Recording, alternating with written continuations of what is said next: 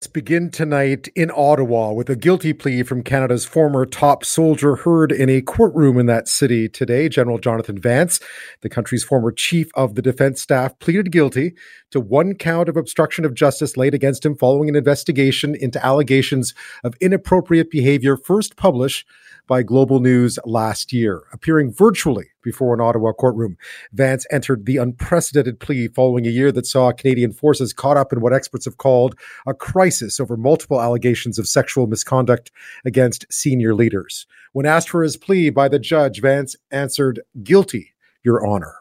Well, joining me from Ottawa is Global News senior political reporter Amanda Connolly, who's been following this case very closely. Welcome to the show. Thanks for being here. Thank you for having me. Just perhaps take us back a bit to what this case was about involving Canada's most senior soldier. Absolutely. Well, this case, of course, began a little more than a year ago when Global News first reported on allegations from two women saying that they had inappropriate behavior from General Jonathan Vance, who was at the time had very recently retired when this came out in February 2021 as the chief of the defense staff, the kind of top soldier of the Canadian forces, if you will. And so this really put into the spotlight the issue of military culture, particularly the ongoing and very long-standing issue of misconduct and conflict of interest in the Canadian forces. So this charge, in particular, the one count of obstruction of justice, came in July 2021. And it really followed what police described as, in their wording here, an attempt by Vance to get one of the women at the heart of those allegations to make false statements about their relationship during a military police investigation. Obviously, serious allegations against the top soldier in the country. What were the allegations that he was meant to have tried to quash, so to speak? The allegations had to do with what was described as an inappropriate relationship with a woman who was a subordinate to him. She has come forward and identified herself as Major Kelly Brennan. And really, the allegations here got to the heart of what we've heard from experts is at the root of so many kind of similar cases in the military, issues of superior officers and subordinate individuals as well.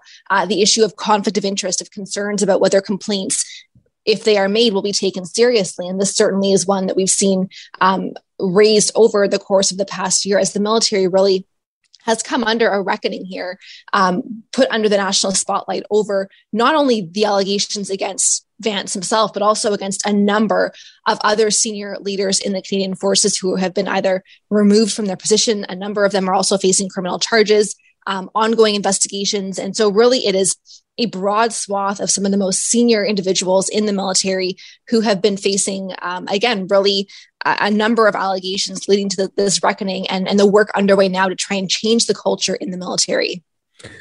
What did Jonathan Vance admit to today? He admitted today to effectively what he was charged with, to attempting to obstruct justice course of a military police investigation, saying that he had been that he had, as military police had originally alleged, attempted to get Brennan to make false statements to police when they were trying to investigate this. This happened over the course of 3 days in early February. It was really right before and then right after Global News first reported on the allegations that were being made against Jonathan Vance. And so we heard throughout the kind of proceedings here, the hearing today in Ottawa court, an attempt by the defense to argue for a conditional discharge for him. And they were successful in getting that. Of course, the Crown agreed to it. And we also heard as well, which perhaps is also really important in this, that the woman involved also supported that request for a conditional discharge, which means effectively that Vance now will not have a criminal record. But there were, of course, in admitting to this and pleading guilty to this one charge, he did in fact admit to facts that you had reported, that Global had reported at the time, that he had denied. He did, yeah. So there again, the issue of the inappropriate relationship is really at the heart of the allegation of the inappropriate relationship is the allegation that this was happening while Vance was the chief of the defense staff. He had said there was no sexual relationship while he was in that role as the top soldier, effectively. That was not the case. We heard admitted today that he acknowledges there is a child that he shares with Brennan, who was born after he had said that their sexual relationship, which he has admitted there was one much earlier, when they were both much younger members of the military, that really, we heard him admit that that is his child, that he is paying child support payments to Brennan, and really, again, looking at this kind of the broad issue here. Again, we've heard very little from Vance throughout this, and so that certainly was the case again today. He spoke very little, really only to enter the plea, to acknowledge what he was pleading to, and then to tell the court that he didn't have any further comment to make on the matter. We did hear, though, there was a statement from the victim in this case. Yes, so there was a victim impact statement that was filed with the court. We did not hear that read out actually in the court, interestingly, whereas we did hear the defense reading out 6 letters from character witnesses who had filed those letters in support of Vance. Excerpts from those 6 letters were read out in the court. And so really those were focusing on the kind of attempt by the defense to emphasize the character of Vance and really making that argument central to their request for a conditional discharge for him, saying that he still had work he wanted to do and things that he effectively had suffered enough from this already and did not need the criminal record. And so the judge did agree with the defense on that. The Crown did agree, although the Crown, I will note, really made a point to emphasize in their comments about those 6 letters shared in support of Vance that there appeared to be, quote, willful blindness on the part of the authors to what the Crown called the underlying facts of the case and really the acknowledgement of what was being admitted to here. What happens to him now? What happens to General Vance now that he's pleaded guilty to this charge?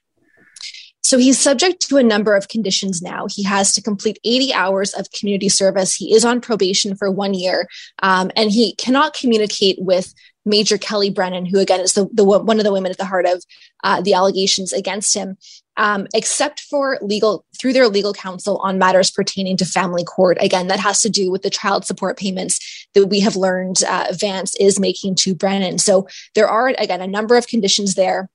But for the most part, this is kind of the end of the legal road, unless, of course, those conditions were to be broken. But by and large, this matter for Vance now is largely concluded. We are expecting in the near future a lot more to come out about this specific issue of misconduct within the military with the Arbour report. What do you expect, or what are we expecting to see from that, and when might we see it? We are expecting to see that around the time period of May. And I say around the time period because although May is the deadline given for the report, there is some flexibility if Madame Arbour needs to actually get an extension on that report. So that's kind of the time frame that we're looking at here. And really the nature of that report is expected to focus on recommendations to create an independent system for handling military sexual misconduct cases. Again, the issue here, and I want to emphasize this for listeners, the issue here of military sexual misconduct and allegations of behavior along these lines is not new. This was clearly documented back in 2015 in a really landmark report by another former Supreme Court Justice, Madame Deschamps. And very little was really done concretely. We heard from the experts over and over again over the past year to address the underlying issues that were contributing to that. Those issues, again, the culture, the kind of the conflict of interest and the abuse of power that allow this behavior to flourish is really what we're expecting to see Madame Arbour focusing on in her report, along with those recommendations for the government, who, of course, have been under a lot of political pressure on this matter to really move that forward and put in place clear guidelines, clear changes to fix the system. Amanda Connolly, thank you so much for your time tonight. I appreciate it. Thank you.